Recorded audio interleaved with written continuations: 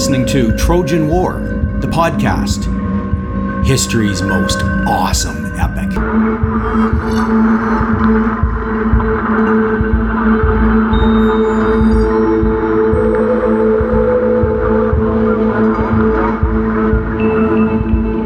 This is episode number 11 in the series. Today's episode is titled Achilles Dishonored.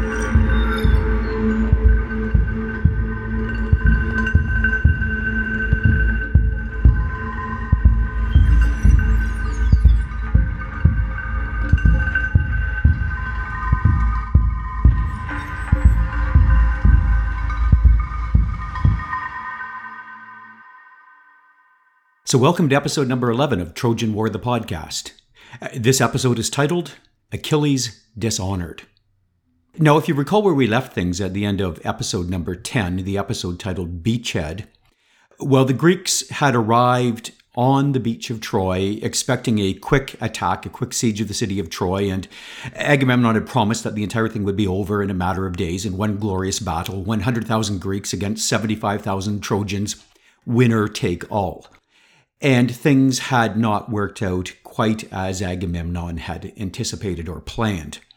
The Trojans had refused to come out and fight, and as a consequence, when every tactic devised by the Greeks to get inside the walls of Troy had failed, well, the Greeks had decided that their only strategy to bring Troy to its knees was to engage in a protracted siege warfare against the city.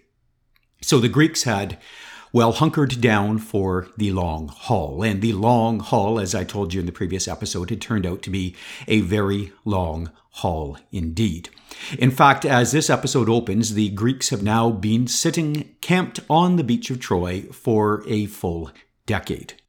There they are. There's 100,000 men-at-arms set up in large white canvas tents, and they've essentially moved into the beach. They've taken over, and, well, they've decided that they're just going to sit there until either Troy starves to death or until Hector, Prince of Troy, brings his army out to fight. Well, for all we know, the siege against Troy could have gone on for not 10 years, but 20 or 30 years. There's no idea how long this thing might have lasted had it not been for a particular pivotal event, an innocuous-looking event initially, which happened early in the 10th year of the siege. And, well, that event was this. One day, as Agamemnon and the Greek warlords were sitting in their tents, a boat had sailed into the bay at Troy and dispatched one particular individual who was on that boat. The individual stepped onto the shore of Troy. Some Greek guards went down just to make sure that this wasn't some sort of a Trojan spy or something like that. And they very quickly ascertained that the man stepping out of the boat was no spy at all. He was actually a priest, a holy man, and he was dressed in the garb of a priest. He was holding the staff with the ribbons of a priest on it, and he explained that he was the head priest at a temple dedicated to the god Apollo, a few hours' sail away from the beach at Troy on a small island. The Greek soldiers said, "What are you here for?" He said, "I request immediate audience with Agamemnon and all of the other Greek warlords. I have important business with them." Well, you didn't mess around with priests. They were holy men. They had some sort of connection with the gods, and so you always treated them with kid gloves. So the Greek soldiers brought the priest up to the command tent of Agamemnon. Agamemnon was in the tent. The priest bowed. He identified himself. He said that he needed to speak with the assembled Greek warlords. So Agamemnon called a council of the warlords, and Ajax, Menelaus, Odysseus, Achilles, all of the warlords arrived in the tent of Agamemnon. And then the priest spoke. His first words were very promising. First of all, he wished the very best blessings on the Greek mission at Troy. He said, "May you successfully tear down the city and ransack it and steal and take everything inside." And then he had actually gone further and he said, "And may your return and your homecoming to Greece be uneventful and safe and peaceful and happy." So that was an auspicious beginning to the meeting. But then the priest got down to the real purpose why he was there. And he explained in very short order that, well, he had come to the Greek camp and particularly come to the tent of Agamemnon because he wished to ransom and retrieve his daughter. Well, when this full story came out, it became very clear that the priest's daughter, a girl in her early teens by the name of Chryseis, was currently a reluctant resident inside the Greek camp, actually a reluctant resident inside of the command tent and the bedchambers of Agamemnon, king of kings himself. She was, well, euphemistically, she was Agamemnon's guest, but the fact of the matter was she was a slave girl there for the purposes of providing Agamemnon with whatever form of sexual pleasures he desired. And now her father, the priest of the god Apollo, had arrived at the tent and requested that he would like to ransom the girl back. He had brought a sizable amount of treasure, more than enough to compensate for Agamemnon's loss, and he was hoping he could make the exchange and bring his daughter Chryseis back to the temple of the god Apollo.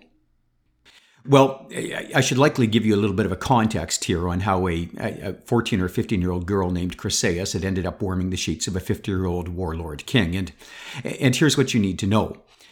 You'll recall that at any given time during the course of the 10 years of this siege, Agamemnon had determined that he only needed to leave 75,000 of his soldiers on the actual beaches at Troy in case Hector came out to fight. And with his other 25,000 soldiers, his numerical superiority, Agamemnon had decided his best policy was to keep those soldiers in fighting shape by sending 25,000 men at a time out in their longboats across the Mediterranean Sea to essentially raid, pillage, loot, and rape their way across the Mediterranean, towns, villages, cities along the coast. And this would be great practice. It would keep the Greek army fighting fresh and strong, but equally, or more importantly, actually, it would allow the Greek forces that landed on these towns, cities, and villages across the Mediterranean to raid and loot those villages and bring back all the valuable supplies that an army on the beach, an army of 100,000 men, needed to sustain a 10-year siege. So every few months, a new shipment of supplies from the most recent raiding expedition would come in, and there would be cattle, there would be food, there would be treasure, and of course, there would be the commodity required by every army in the entire history of the planet, it appears. There would be women. Lots and lots and lots of captured women.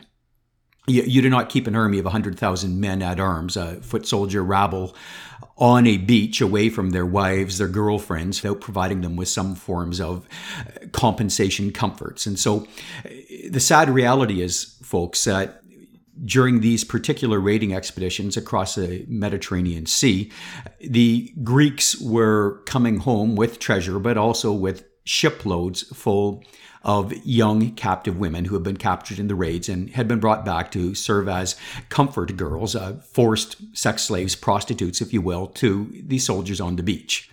Now, the typical fate of one of these girls was pretty horrific. She'd arrive in the beach, and if it turned out that she was physically attractive and young and desirable, well, then she would be turned over to the common Greek foot soldiers to use and abuse as they saw fit until she was dead. And they didn't really worry about how long she lasted, because every few months there was a new shipment of girls coming in. The older women, the less sexually attractive and desirable women, of course, were employed as slaves, and they looked after domestic matters in the camp. They would do the cooking, the cleaning, the weaving, the drudge work, the cleaning of latrines and things like that for the Greek foot soldiers. And the very most desirable, attractive, and delicious looking of the young women, if you will, well, those girls were set aside especially as prizes for the commanders-in-chief of Operation Trojan Storm. So whenever a new shipment of girls came in, the very primo girls paraded in front of the warlord kings, and Agamemnon, being commander-in-chief and king of kings, would always select first and bring one of these girls back to his tent as his temporary bed warmer, and then the other warlords, by order of their rank and their honor inside of the army, would do the same. The only thing that separated the fate of this particular young girl, Chryseis, from, well, the thousands and thousands of girls that had come before her onto the Greek beach was that Chryseis' dad happened to be a priest. He was a very wealthy and powerful priest. And so Chryseis' dad, when he recognized that his girl had been stolen and captured during a raid, had immediately dispatched a boat full of treasure to the Greek camp. And now here he was in the tent of Agamemnon, king of kings, ready to ransom his daughter back. Now, it's likely worth me pausing at this point in the story to allow all of us listening in the 21st century to, well, do the necessary adjustment of our moral compasses to make sense of this horrific thing that's happening inside of this Bronze Age story. And of course, by our 21st century standards, what Agamemnon, Achilles, Ajax, Menelaus, a lot of them are doing is they're engaging in what the Geneva Conventions, Article 27, signed in 1949, now defines as war rape. It's a war crime, and that's essentially how the Iliad opens, with the Greeks engaged in what we in the 21st century would call a war crime. Stealing women and forcing them into forced sexual prostitution is a crime against the Geneva Conventions and has been outlawed by the United Nations.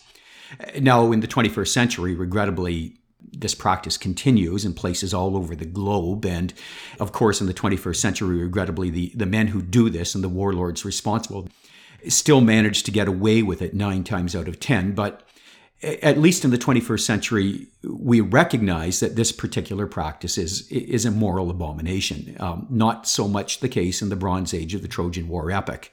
In the Bronze Age, capturing women and forcing them into prostitution was just considered one of the glories or one of the side benefits of men going to war. And Homer's Iliad is rich with passages where Greek warlords brag enthusiastically about the number of women that they hope to capture and rape once they tear the city of Troy down and subject its population to slavery. And if you listen to the Trojan women in passages inside of Homer's Iliad, they're very clear-eyed and make no nonsense about what they know their fate will be if Troy falls. They know that the older women will become domestic slaves with drudge work to do, and the younger women will find themselves warming the sheets of various warlord kings. So in the Bronze Age, of course, this was considered normal. The gods had no problem with it at all. In fact, if you think about it, Zeus, king of the gods, if ever there was going to be an arbiter of human behavior, well, Zeus inside of the Trojan War epic is, very clearly, folks, a serial rapist. Think about the heroine or the cause célèbre of this particular story, Helen of Troy, and I've already told you about her origin story and the poor woman Leda, who finds herself pregnant at the gentle offerings of a giant white trumpeter swan. So the Olympian gods had no problems whatsoever with the concept of war rape, and we just have to accept that, and we should also likely be a little bit careful before we go shame on those Olympian gods. And any of you, of course, who are Christians or Jewish, I'd invite you to peruse your own holy documents, the Old Testament scriptures, and there you will find, of course, the good guys in those stories continually celebrating mass episodes of genocide, war, rape, murder, and carnage, and killing of children on a scale which, makes Zeus and the Olympian gods look like pure amateurs at the sport.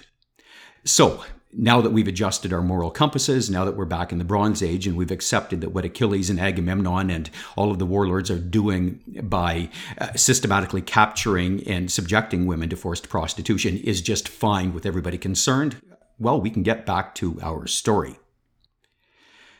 Well, the priest of Apollo who arrived turned to Agamemnon and he said, I know that my daughter is currently in your tent, and Lord Agamemnon, I would respectfully like to purchase her back from you. I've brought a boatload of treasure, more than sufficient for the value of the girl that you've taken from me, and so let's just arrange a transaction, and I will bring my daughter Chryseis home. Well, the Greeks, the minute that Agamemnon heard this offer, the rest of the Greek warlords listening to the priest roared their approval. This was the common sense thing to do. Had Agamemnon recognized that he was sleeping with the daughter of a holy man, a priest, he likely would have thought wise of it and found some other woman. You didn't want to mess with the priests. As I said, they had channels to the Olympian gods.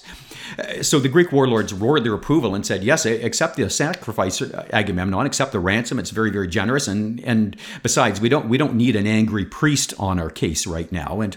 And for some reason, some strange reason that has never been adequately explained, at that point, Agamemnon, king of kings, somehow was piqued or got his back up. Maybe he didn't like the other warlords making decisions on his behalf and telling him what a good course of action is. So Agamemnon, instead of doing the sensible thing, accepting the ransom and returning the girl Chryseis, Agamemnon had absolutely refused to return his property, the prize Chryseis, to her father.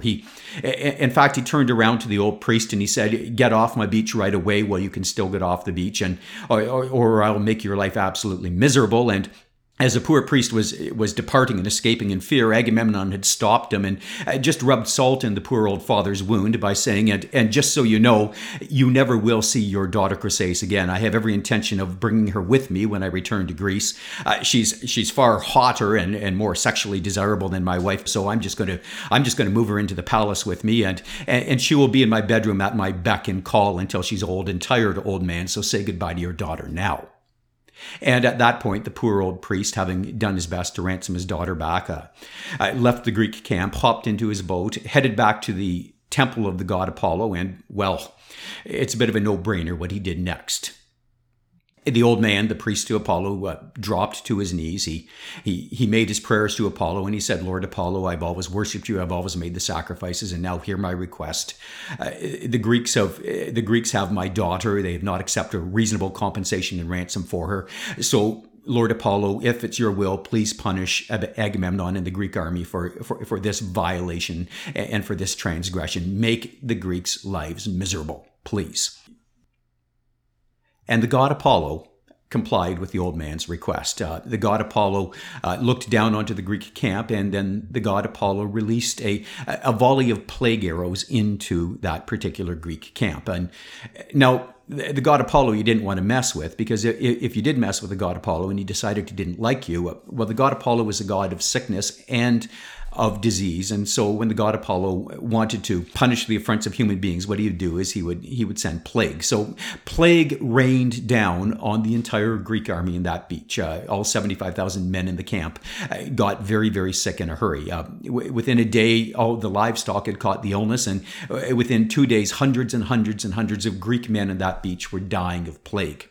And the plague went on and on and on with no signs of abating. In fact, it got worse. Every day, more and more men died. Every night, the funeral pyres to burn the plague-ridden bodies burned hotter and higher into the night skies. And there was no end in sight to it.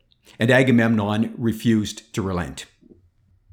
Finally, on the 10th day of the plague, Achilles, who was in the camp at the time, home from a raiding expedition, had just about enough, and he took charge of the situation.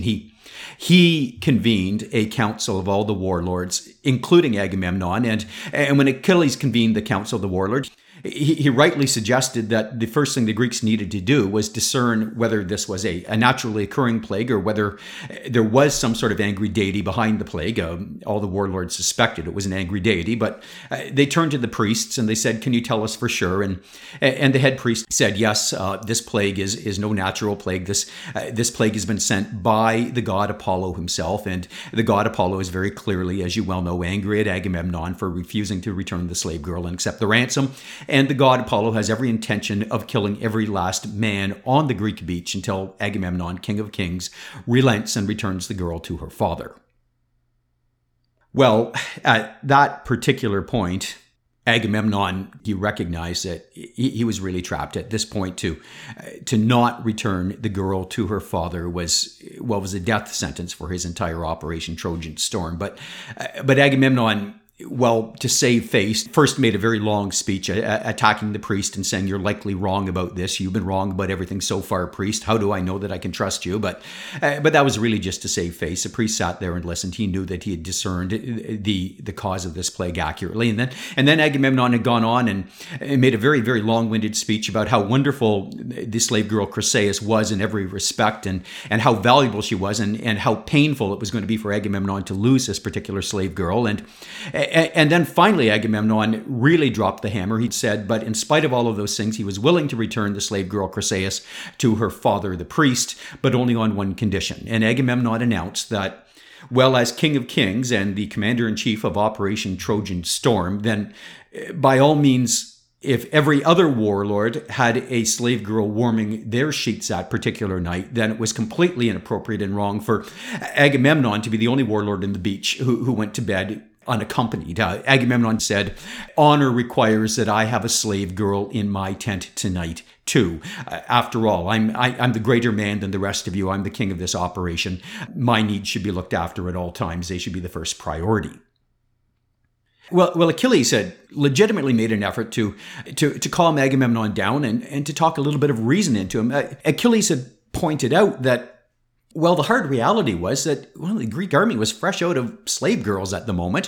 Achilles had led the last expedition. He had personally supervised the capture of the last batch of women, and when they had got back to the beach, well, the lesser women had been distributed to the common foot soldiers, and they were of no use to the warlords anymore, and that, well, all the beautiful and desirable and attractive women had already been doled out to all the warlords. There was no inventory, Achilles said, of women that Agamemnon could just go down and pick one up. But cheer up, Agamemnon, Achilles stated, very sincerely. He said, yes, I recognize that this is a temporary diminishment of your honor, not having a woman in your tent, but we'll make it up to you, Agamemnon, and when Troy falls, and that'll happen any day now soon, Agamemnon, in exchange for your temporary loss, what we will do is, once we get into the city, Agamemnon, we will capture all the best of the most desirable of the Trojan princesses, and we'll let you choose 3 or 4 before the rest of us choose even one, and that way your temporary loss will be accommodated. Well, it should have been sufficient to assuage Agamemnon's demands and to restate that he was indeed the commander-in-chief of Operation Trojan Storm with the highest degree of honor, but it didn't. Agamemnon announced, no, Achilles, that is simply not good enough. I require a woman in my tent now, and as commander-in-chief, I will take a woman. So Achilles, if you're telling me, Achilles, that there are no available girls of suitable status to me in the inventory right now, then Achilles, here's what I'm going to do. I'm going to take one of the other warlords' girls, and Achilles, you're the most junior, you're the youngest of the warlords on the beach right now. You're much less senior in authority and age than my brother Menelaus or Odysseus or Ajax. So Achilles, I think it'll be the slave girl in your tent, which I will help myself to this evening. Achilles, send her to my tent now. Your property is now my property. Well, the moment that Agamemnon said it, he precipitated either deliberately or inadvertently a crisis inside of that Greek army, which was going to have ripple effects through the entire Trojan War epic. And here's what Agamemnon had done. And this is something that will take us a few moments to understand, again, because we will have to take off our 21st century values lenses and once again place on a Bronze Age cultural value lens to understand what Agamemnon had just done. Agamemnon, if he took Achilles' slave girl and brought Achilles' slave girl back to Agamemnon's tent, well, that act of Agamemnon doing that would have dishonored Achilles in a public way, which was beyond any form of dishonor that Achilles could possibly accept and continue to hold his head high in that particular beach. And here's why. When we think about honor now in the 21st century, we imagine an internal concept. We think of honor as something that, well, we own inside of ourselves and nobody can take it away from us. So for example, if you were to take away all of my money, strip my bank account, if you were to take away my job, if you were to write scurrilous and nasty things about me all over the internet, well, you still couldn't really touch on my honor because I decide on my own honor. And the way I decide on my own honor is I stand in the mirror and I honestly praise myself and I decide whether I am honorable or not. And that's an internal measurement of my self-value and worth. And no other individual, whatever they can do, can take that away from me. But inside of the Bronze Age, that was not how honor operated at all. Inside of the Bronze Age, honor was externalized, and honor was externalized in the form of material possessions and nothing else. You had honor if you had stuff, material stuff, and if you didn't have material stuff, you did not have honor.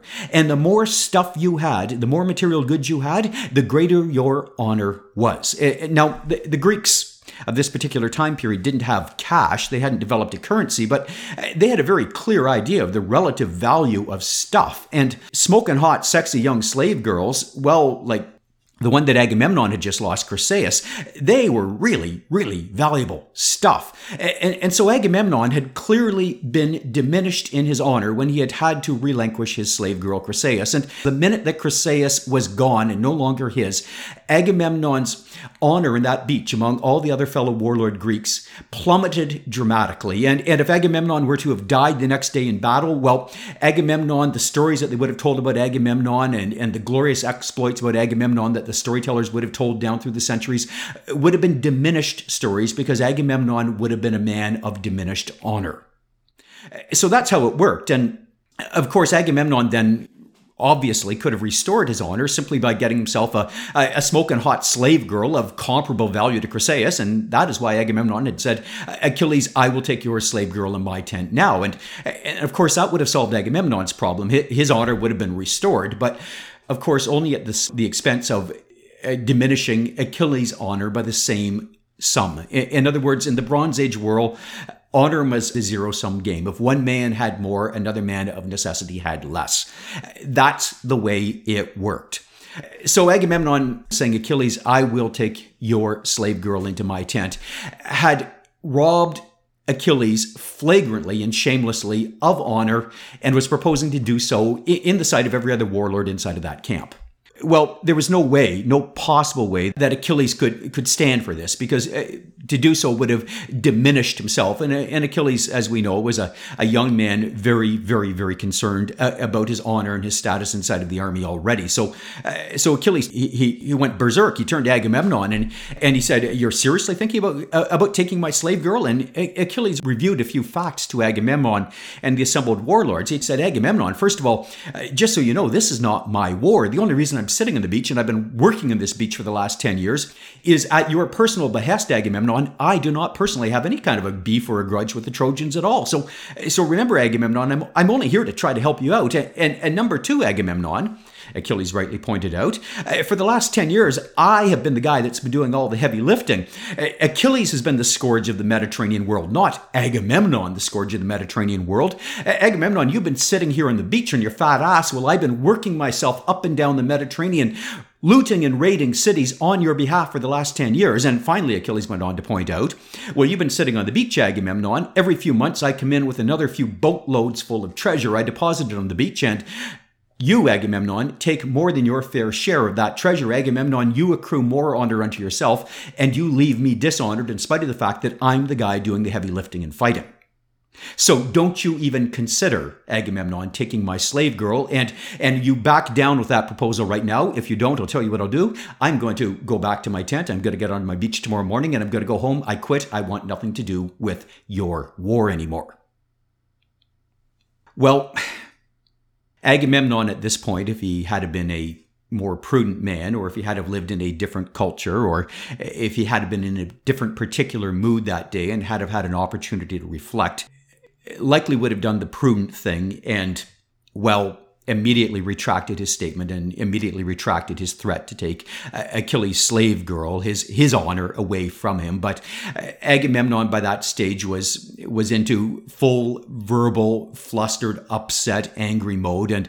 And Achilles, of course, yelling and screaming at Agamemnon and calling him every name in the book didn't make it better. So Agamemnon, instead of backing down and recognizing that even more than Chryseis between his sheets, what he really needed was Achilles and his army, Agamemnon upped the ante on the quarrel. In front of all the other warlords, he said, well, go away if you want, Achilles. I don't really need you in my army anyway. I think you're a bit of a pain, to tell you the truth. But Achilles, if you leave in the morning and you head back to your own kingdom in Greece, well, don't think that you're taking your slave girl with you, because I'm sending men from my army to your tent right after this conversation to liberate her. She will be spending the rest of the war in my tent, warming my sheets, Achilles. You will be going home dishonored. And ladies and gentlemen, that's when Achilles snapped. He reached for his sword, fully intent on pulling that sword out, charging through the assembled warlords and ramming it into the gut of Agamemnon, king of kings. And the only thing that stopped Achilles from doing this was, well, the Olympian gods. Up on Mount Olympus, they had heard the rising voices on the tents down on the beach of Troy and going, hey, this part of the story is looking interesting. They had tuned into this horrifying war that they had caused all so many episodes ago. And as they were watching this rift and delighted in this fun rift between Agamemnon and Achilles, they had suddenly realized that Achilles was on the verge of actually killing Agamemnon. And, well, Athena, recognizing that she was a fan of the Greeks and wanted both Agamemnon and Achilles alive for her future plans in the war, had recognized that this won't end well. So she had flown down invisibly, and as Achilles was drawing his sword, Athena had grabbed Achilles by his long golden locks, spun him around and said, "Don't even think of killing the man. Sheath your sword. Swear at him, call him whatever you want. But Achilles, this is no time for killing Agamemnon." And Achilles, of course, being directly ordered by a goddess, had relented. He had sheathed his sword. He had burst into a string of invective at Agamemnon. He had called him a dog face. He used his favorite deer-hearted coward, and then he called him a whole bunch of other nasty things, prince among cowards, things to that effect. And then Achilles threw down his sword and he stormed down the beach back to his tent. Well, some of the other warlords tried to effect some sort of a calm. They recognized that things were going south in a hurry, and this was not good for the army. One of the old geezer warlords, a guy named Nestor that I haven't mentioned so far, stepped forward and went into a long, slow story, deliberately designed to be so long and so boring and so tedious that, it would essentially bore the peak out of Agamemnon. And the gist of Nestor's story, when it was finally deciphered, was that, well, Agamemnon, you go down to the tent of Achilles right now and relent on your threat to take away Achilles' slave girl. This is not good. And then Nestor said, and what I will do then is I will talk some sense into the young Achilles, and I will get him to defer to you and acknowledge that indeed you are the king of kings and that you have more honor, and then everything will be square and we can pick up where we started about 25 minutes ago before things went south. But nothing seemed to work. Agamemnon was adamant that he couldn't have cared less about Achilles, and he had immediately actually sent out a couple of soldiers down to Achilles' tent to obtain Achilles' slave girl. The practical guy in the mix, Odysseus, recognized that there wasn't an awful lot he could do to right this seriously tippy ship right now, except, the immediate problem, which was to avert the plague and get a stop to all the Greeks dying. So Odysseus had quietly excused himself, gone into the inner tent of Agamemnon, found the slave girl Chryseis, patched her up, washed her up, did what he could with makeup with the worst of the bruising.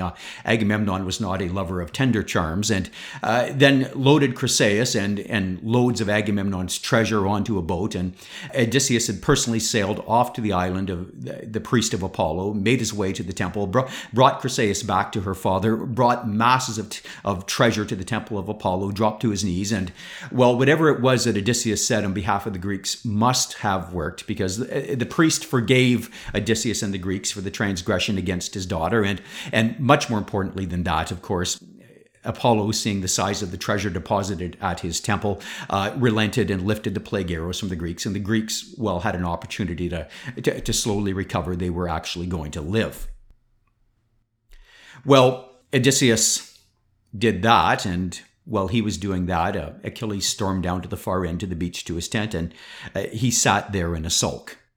Some 15 minutes later, Agamemnon's emissaries, the poor foot soldiers who had been ordered by Agamemnon to go obtain Achilles' slave girl, they arrived figuring that they were dead men at the tent of Achilles. The last thing they wanted to attempt was a forcible removal of Achilles' slave girl against the will of, of course, history's most dangerous and glorious killing machine. But when the foot soldiers arrived at the tent of Achilles, he actually greeted them warmly. He explained to the soldiers they had nothing to fear. His quarrel was with Agamemnon alone, and as Achilles said, I have no complaint with any of the other Greeks in the entire army. It's just between me and Agamemnon. So, I know you have your orders. I won't make things more difficult for you. You can take the girl. She's right here. Her name is Briseis, and you can bring her back to Agamemnon. But if Agamemnon asks you what kind of a mood I was in, you can tell him that I have every intention of stepping down. I'm not going to fight. And my fondest hope right now is that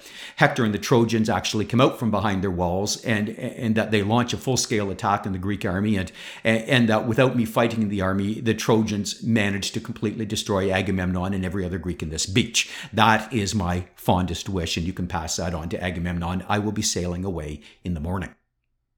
They brought the girl Briseis back to Agamemnon's tent, and maybe I should pause for a moment and fill you in on Briseis' story. We know a little bit about the girl, not an awful lot about the girl, but here's what we do know.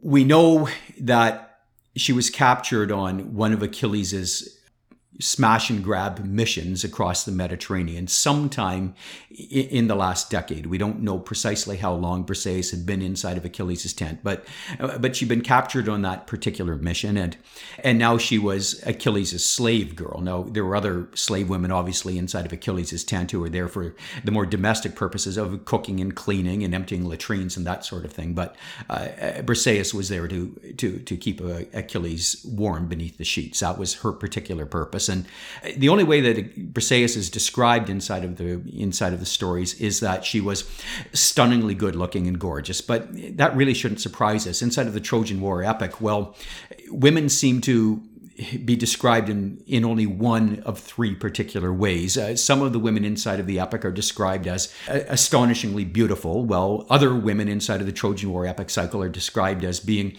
superb weavers, masters of the loom. In other words, they have great domestic skills. And the only other possible way that you could be described positively inside of the Trojan War epic if you were a woman was that, well, you were faithful to your man to a fault. And those are the three attributes which Greek storytellers seem to value inside of Greek women. And so those are the three patterns that seem to repeat in all the stories. Well, Briseis obviously fell into the former category. Her attribute was that she was a smoking hot babe, and that's why she was in Achilles' tent at the moment. Now, we know a few things about this poor Briseis. We actually learned these from Briseis in another passage inside of the story when she's recollecting her life before she was brought back to the tent of Achilles. And Briseis recounts how she was living in a city which came under attack from Achilles when he was scourging the Mediterranean. And Briseis accounts how Achilles had first burned her city to the ground, and then how Achilles had come after her husband. And Briseis' husband, she was a married girl, had been killed by Achilles. And then Briseis' three older brothers had rushed to Briseis' rescue, and Achilles had systematically and in quick order dispatched of all three of them. So just so you know, this girl Briseis, who is currently Achilles' prize of honor inside of his tent and now making her way to Agamemnon's tent, was a girl who had watched her city burn and then witnessed the man who was sleeping with her having been the man who had killed her husband and her three brothers, likely trying to protect her and defend her from just such a fate. Now, the strange thing is, as Briseis is being led away to the tent of Agamemnon, she goes, the Iliad tells us, with a heavy heart to Agamemnon's tent. And, well, storytellers down through the ages have interpreted this in one of two possible ways. Maybe the romantics among the storytellers the way they've interpreted this is that somehow during her time in Achilles' tent, Briseis, in spite of what Achilles had done to her husband and brothers, had somehow managed, in spite of all of this, to fall in love with him anyway, and that Briseis was now actually deeply in love with history's most gorgeous and glorious killing machine. And that's one particular version of the story, which means that when she's losing Achilles, she's feeling with heavy heart. But maybe more jaded storytellers, or maybe storytellers who are more familiar with Agamemnon and the horrific DNA that ran through the Agamemnon family tree, would have recognized another reason for Briseis' heavy heart, and that's that she was maybe not grieving the loss of Achilles, but more frightened about, well, the tender charms of Agamemnon, King of Kings, and the things that he did to women inside of his tent. That might have been why she had a heavy heart. Slave girls in the ancient Bronze Age world had very few options if they wanted to live and survive, and as a consequence, slave girls in the ancient Bronze Age world, as well, slave girls everywhere, learned very quickly how to lie, how to make the best of a bad situation, and how to become splendid actresses, because often their life depended on it. So there's no doubt, folks, that Achilles believed that Briseis loved him. How Briseis really felt about Achilles, well, we will never really know. The only thing we can be certain of is that if a girl had to be a slave girl, and if a girl had to be forced into prostitution, then a girl was going to last much longer and be much safer in the arms of Achilles than she was in the arms of Agamemnon, King of Kings. Well, Achilles, back on his beach, liberated of Briseis and therefore profoundly, profoundly dishonored, did what Achilles always did when he was upset. He left his tent and he walked alone down to the Mediterranean, and he reached his arms out over the wine-dark sea, and he called out for his mother, Thetis, the immortal sea nymph goddess. And as Thetis did every time when Achilles called out to her over the wine-dark sea, Thetis arrived in a moment and was beside her son. And Achilles burst into tears and accounted to his mother the entire horrible, horrible, tragic, epic thing that had just happened to him, and essentially told the story that I've just told you. Now, it must have been a strange and surreal scene down on the beach. Remember, of course, that Thetis was an immortal sea nymph, and Thetis was usually depicted in all of the stories as being an immortal sea nymph, about 18 or 20 years old, and would be that age forever. And now Achilles, of course, is likely in his late 20s. And so there was Mother sitting on the edge of the beach and comforting her poor son. And Thetis, of course, was distraught and beside herself. Since the day that, well, she had learned the prophecy about Achilles, that he had these two fates. He was either going to lead a long, quiet, boring, ignominious life and then die of old age and be forgotten from history, or he was going to lead a valiant life and be known by people everywhere, and they were going to sing his songs through the ages, and then he was going to die violently sometime in his youth. Well, Thetis had worried and afraid that her son would accept the glorious short life. Thetis had done everything she could to thwart that, but now here was her son, Achilles, having spent 10 years winning glory for himself across the Mediterranean and camped out on the beach and in an epic siege. And it looked very clear to Thetis that Achilles had made his decision, that Achilles wanted the short, glorious, heroic life filled with honor. And well, Thetis, so she hated that, had decided that if her boy had to die after a short, glorious life, she wanted her boy to die with more accumulated honor and glory than any other man in the history of any other epic story in the history of the entire planet. After all, Thetis knew that this was all that she could give to her poor mortal son. So Thetis had turned around and asked of Achilles, well, what can I do? How can Mum make this situation better for you? And Achilles did explain to Thetis exactly what he needed her to do. And Achilles said, I need to teach Agamemnon a lesson. And the only way Agamemnon will learn a lesson is if all of Greece learns a lesson with Agamemnon. So here's what I want you to do, Mother. I want you when we finish talking to fly up to Mount Olympus and speak to Father Zeus, king of the gods himself. And I want you to make this request to Father Zeus. What I want Father Zeus to engineer things so that Hector and the Trojans decide that now is an opportune time to open the gates of their city and bring all 75,000 soldiers out and engage in full no-holes-barred war for the first time in the last 10 years. And Mother, what I want the Trojans to do is to attack the Greeks. And Mother, once the Trojans attack the Greeks, Mother, I want Zeus to imbue Hector incredible fighting ability. And Mother, I want the Trojans to absolutely decimate the Greek army.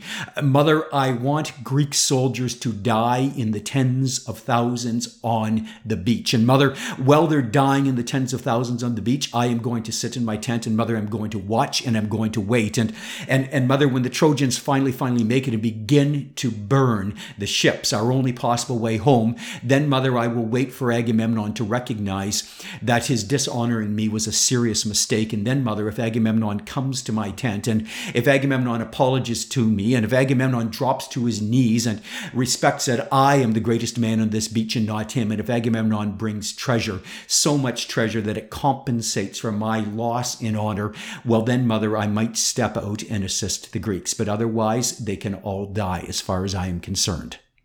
That's what I want you to do, Mother. Can you do that for me? Can you ask Father Zeus to make this happen? And ladies and gentlemen, it's hard not at this point to think that though Agamemnon commenced this quarrel and clearly was in the wrong in violating Achilles' honor, Achilles, who only 15 minutes earlier had turned to a couple of foot soldiers and said, my grief is not with you. It's exclusively with Agamemnon. You have nothing to fear. Well, Achilles was now wishing onto his fellow countrymen, onto the entire Greek army, deaths in the tens of thousands until Agamemnon had assuaged the diminishment of Achilles' personal honor. And that's what Achilles thought he had to do. He didn't see any other option. He had been barred by the goddess Athena from killing Agamemnon. So this was a course of action which he chose. Well, Thetis listened to her son, and Thetis, of course, wanting only the best for her son and wanting only the greatest glory and the greatest honor for Achilles, offered no contrary suggestions or advice on how to deal with this. She'd said, that sounds like a good plan, boy. And Thetis departed Achilles, flew up to Mount Olympus, threw herself at the knees of Zeus, and made the fateful request, which was, of course, going to change the outcome of the war between the Greeks and the Trojans. And that, ladies and gentlemen, is where we will leave this particular episode. This episode I titled Achilles Dishonored. Now, there's a couple of options for you at this stage, the standard post-story commentary options. If you want to find out what happens in episode 12, if you're going, well, okay, is Zeus going to honor this request? What's going to happen next? Then in a moment, I'll give you a gracious opportunity to quietly say your goodbyes and leave the podcast and run over to my website, TrojanWarPodcast.com, where the next episode, episode 12, will be available for your listening pleasure any day soon. On the other hand, some of you might want to stick around, and here's what I'm going to do in the post-story commentary. I'm going to tell you about Homer's Iliad, this masterpiece of world literature, because some of you will recognize this if you're familiar with the story, but many of you quite legitimately will not. But when I started today's episode, episode number 11, I formally entered Homer's Iliad for the very, very first time. And everything I've told you so far has not been part of Homer's Iliad. The first 10 episodes have been, well, if you will, backstory. And now we're into the official Western literary masterpiece, the Iliad itself. So if you want to find out how that all works and who Homer was, if Homer even existed, and how we happen to have a copy of this particular masterpiece today, then you can stick around because that's what I'm going to be doing. So for some of you, I'll see you in about 25 seconds. And for the rest, have a wonderful day. And don't forget to head over to the website and keep your eyes open for episode number 12. So welcome to the post-story commentary. Now, I told you I was going to talk about Homer and the Iliad and what we know about Homer, what we know about the Iliad. So let's get into it right now. I'm going to start by telling you a little bit of story about what happens to me. My day job is telling this story the same way I'm doing with the podcast, only when I'm telling it out loud, I'm on a stage with a wireless headset mic, so I'm allowed to run around at will as I'm telling. And my audience, when I tell this story as my day job, is huge auditoriums full of high school students, 300-400 high school students, most of them between about 14 and 17 years old. And for all of those students, this is their first exposure to the Trojan War epic or to Homer's Iliad. And it's a heck of a lot of fun telling them the story for the very first time. But before every storytelling performance, which I do, usually somebody gets up and introduces me, and they'll turn around to the assembled audience and say, please welcome our storyteller. His name is Jeff Wright, and today he is going to be telling you a famous story. Today, Jeff will be telling you the Iliad. Now, for the first couple of years when I tell the story out loud, at this particular point, I would balk and wince a little bit. And the moment that my mic went live, I would spend 5 minutes trying to explain, well, I'm not actually telling you the Iliad. I'm telling you the Trojan War epic, which includes the Iliad. But the Trojan War epic has episodes which bookend both the front and the back of the epic. And I'd spent a lot of time trying to explain that to befuddled students who really couldn't have cared less. All they wanted was, well, would you get on with the story? And we can find out whether we're interested or not. Fill us in the factual details later, or let our English teachers do that. And maybe that's the approach that I should be taking with you. But you've hung in now, folks, for 10 hours of podcast. And if you're still with me, I think you deserve a slightly more detailed explanation of who Homer was and what this Iliad is. So here goes. Well, if you were to actually go to Google and plug in images Homer, you would actually find a bust, a stone statue of a blind-looking guy, and underneath it would say Homer. And if you were to actually go to Amazon and decide, well, I'm going to buy myself a copy of the Iliad, you would plug in the Iliad, or you could plug it in by last name. And if you went by last name under author, you would type in Homer, and, well, the Iliad would show up. So most of us have grown up believing that there was a guy named Homer, and he wrote a book called the Iliad. And well, that's not really even remotely what happened.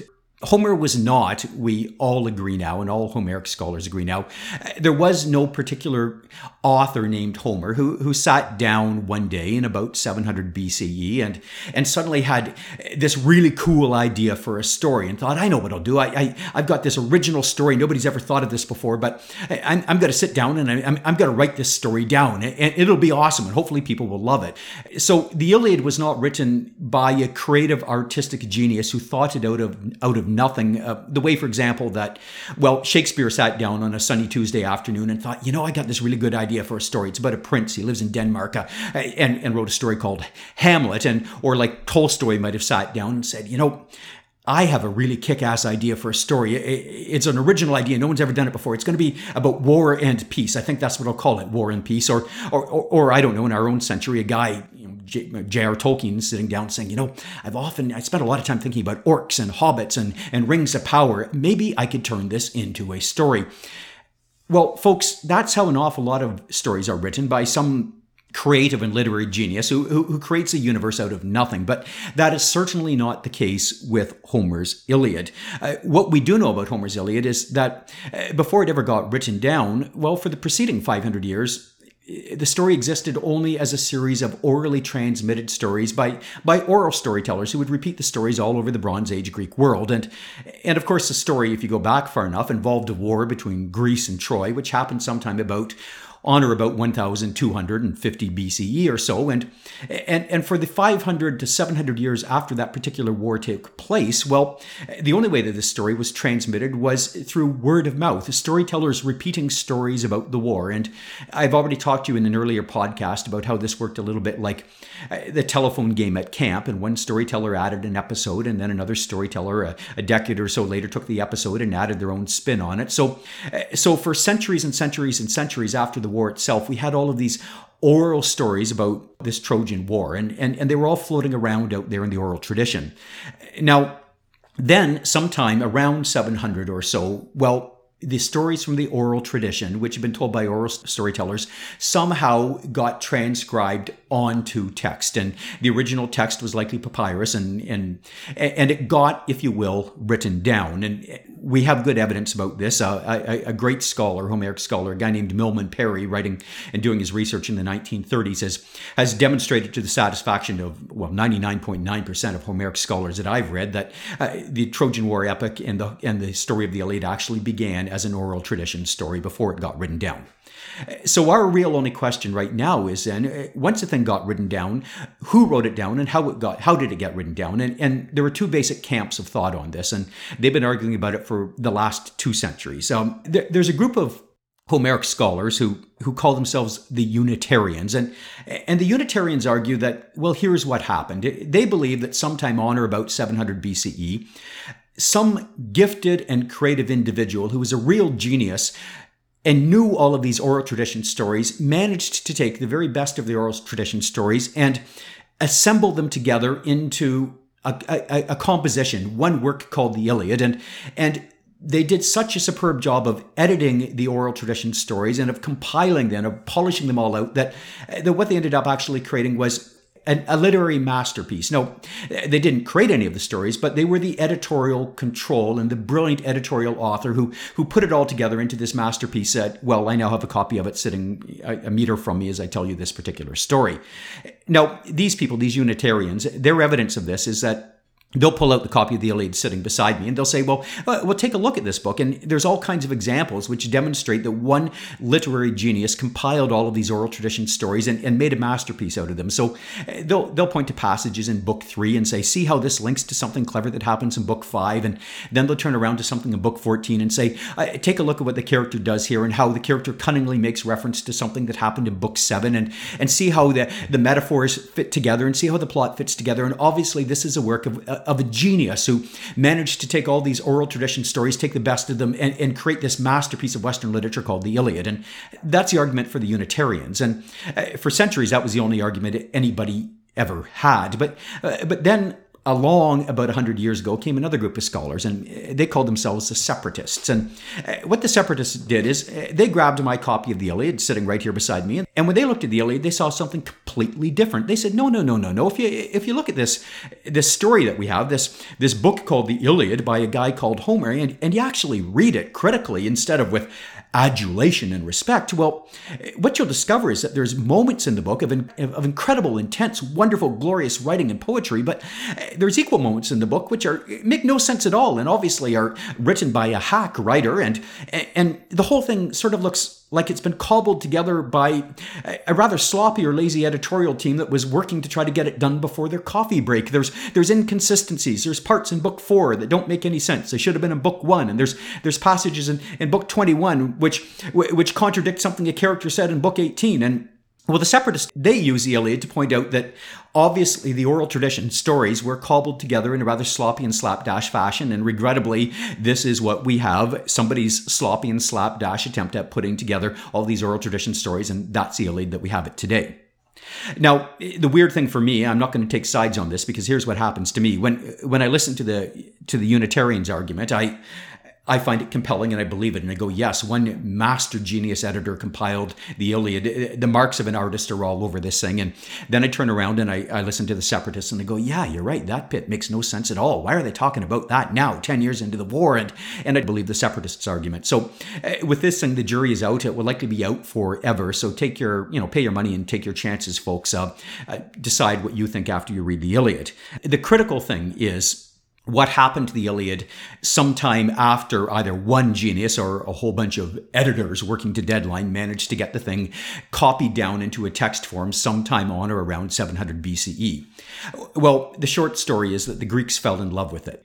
Greece, this was the foundational document of the classical Greek world. The Iliad in original Greek is told in poetic form. It's a poetic beat or meter which we don't understand in English. It's called dactylectic hexameter, and people who read Greek assure me that it sounds brilliant in Greek. But whatever the case is, the Greeks fell in love with this particular story, and the first reason the Greeks of the classical period liked the story is because, well, it's a kick-ass good story. The same reason I assume that you're hanging in 11 podcasts into the story. But the second reason why the Greeks love this story is it became the primer for Greek young men for about 500 to 600 years to learn their language and their letters. This was the book that you learned how to read or write in if you're a young man inside of the classical Greek world. And I'd like to say, and the young women too, but in the classical Greek world, they had a lot of carry and spillover from the Bronze Age. They didn't really think it was worth spending an awful lot of time training girls to be literate. And then, of course, there's a third reason why the Iliad became important to classical Greece. And that was, this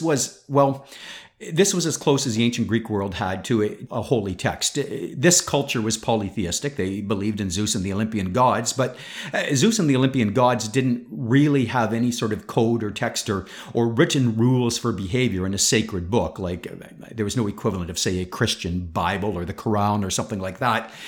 So if you were looking for a text that provided exemplars on how to behave and how to be a good citizen or what you would do if you were being a bad or a misbehaving citizen, well, you used the Iliad as your guidebook for this. You weren't expected as a Greek to believe all the stories in the Iliad, and you certainly didn't have to believe every account of the gods in the Iliad. It wasn't sacred text in that sense, but it was a critical part of Greek culture and the Greek way of seeing the world.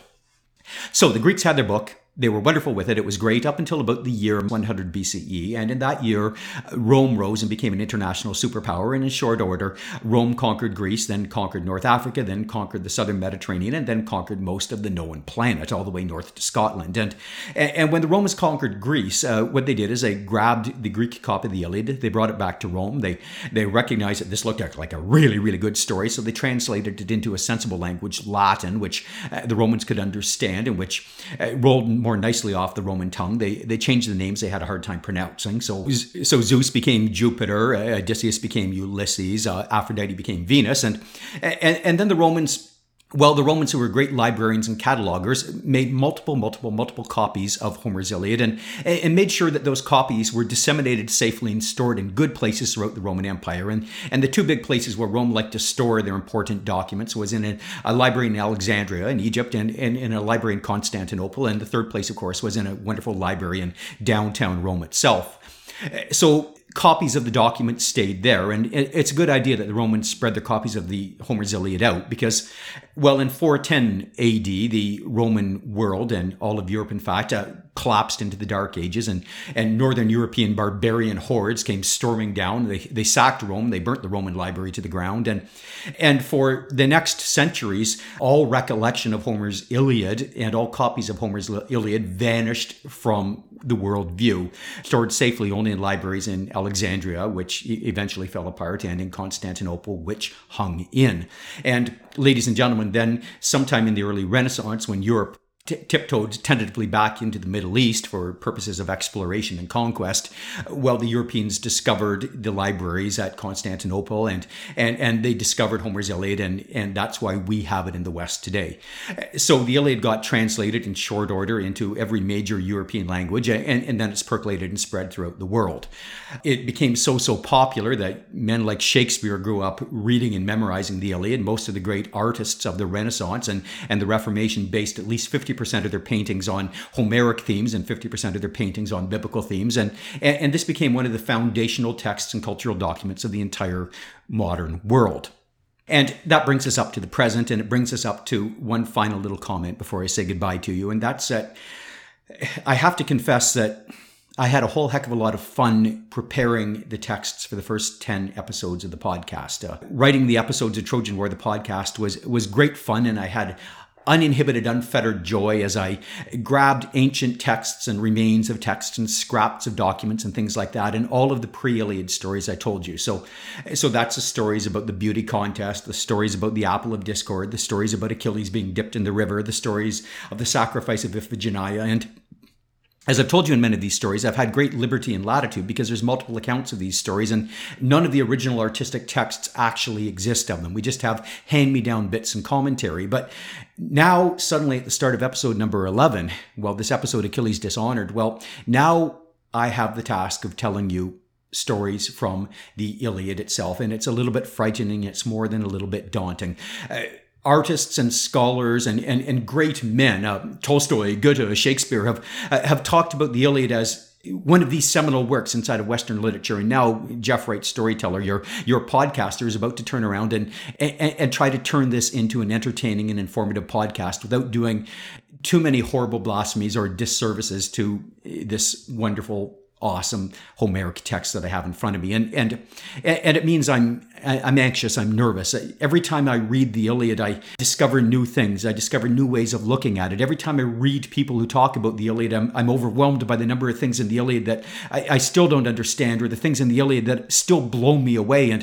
And so consequently, sitting down and actually telling you stories from the Iliad, I fear that Homeric scholars will be breathing down my neck and saying, "You got it wrong already, Jeff. Your thing on honor isn't right. That is not how Kleos or Time operate." And then, of course, my hope is that the rest of you who have no idea what Kleos or Time are just saying, "Jeff, just tell us a freaking good story. And if we're interested in the Iliad, we can go read it ourselves and take the pressure off yourself." So that's what I'm going to try to do. I'm going to listen to those voices hearing the story for the first freaking time and going, "Just tell us a story. We can go back and read the literary and the literature accounts of it later." So I'm going to leave you now. And if you're interested in the story, my final suggestion to you is find a copy of the story that interests you. I've read a lot of different translations of the Iliad over the last years, and the one that I'm personally most excited about now, the one that turns my crank, was actually translated just in 2011 by a guy named Mitchell. So if you find that one, I think you'll have an awful lot of fun. And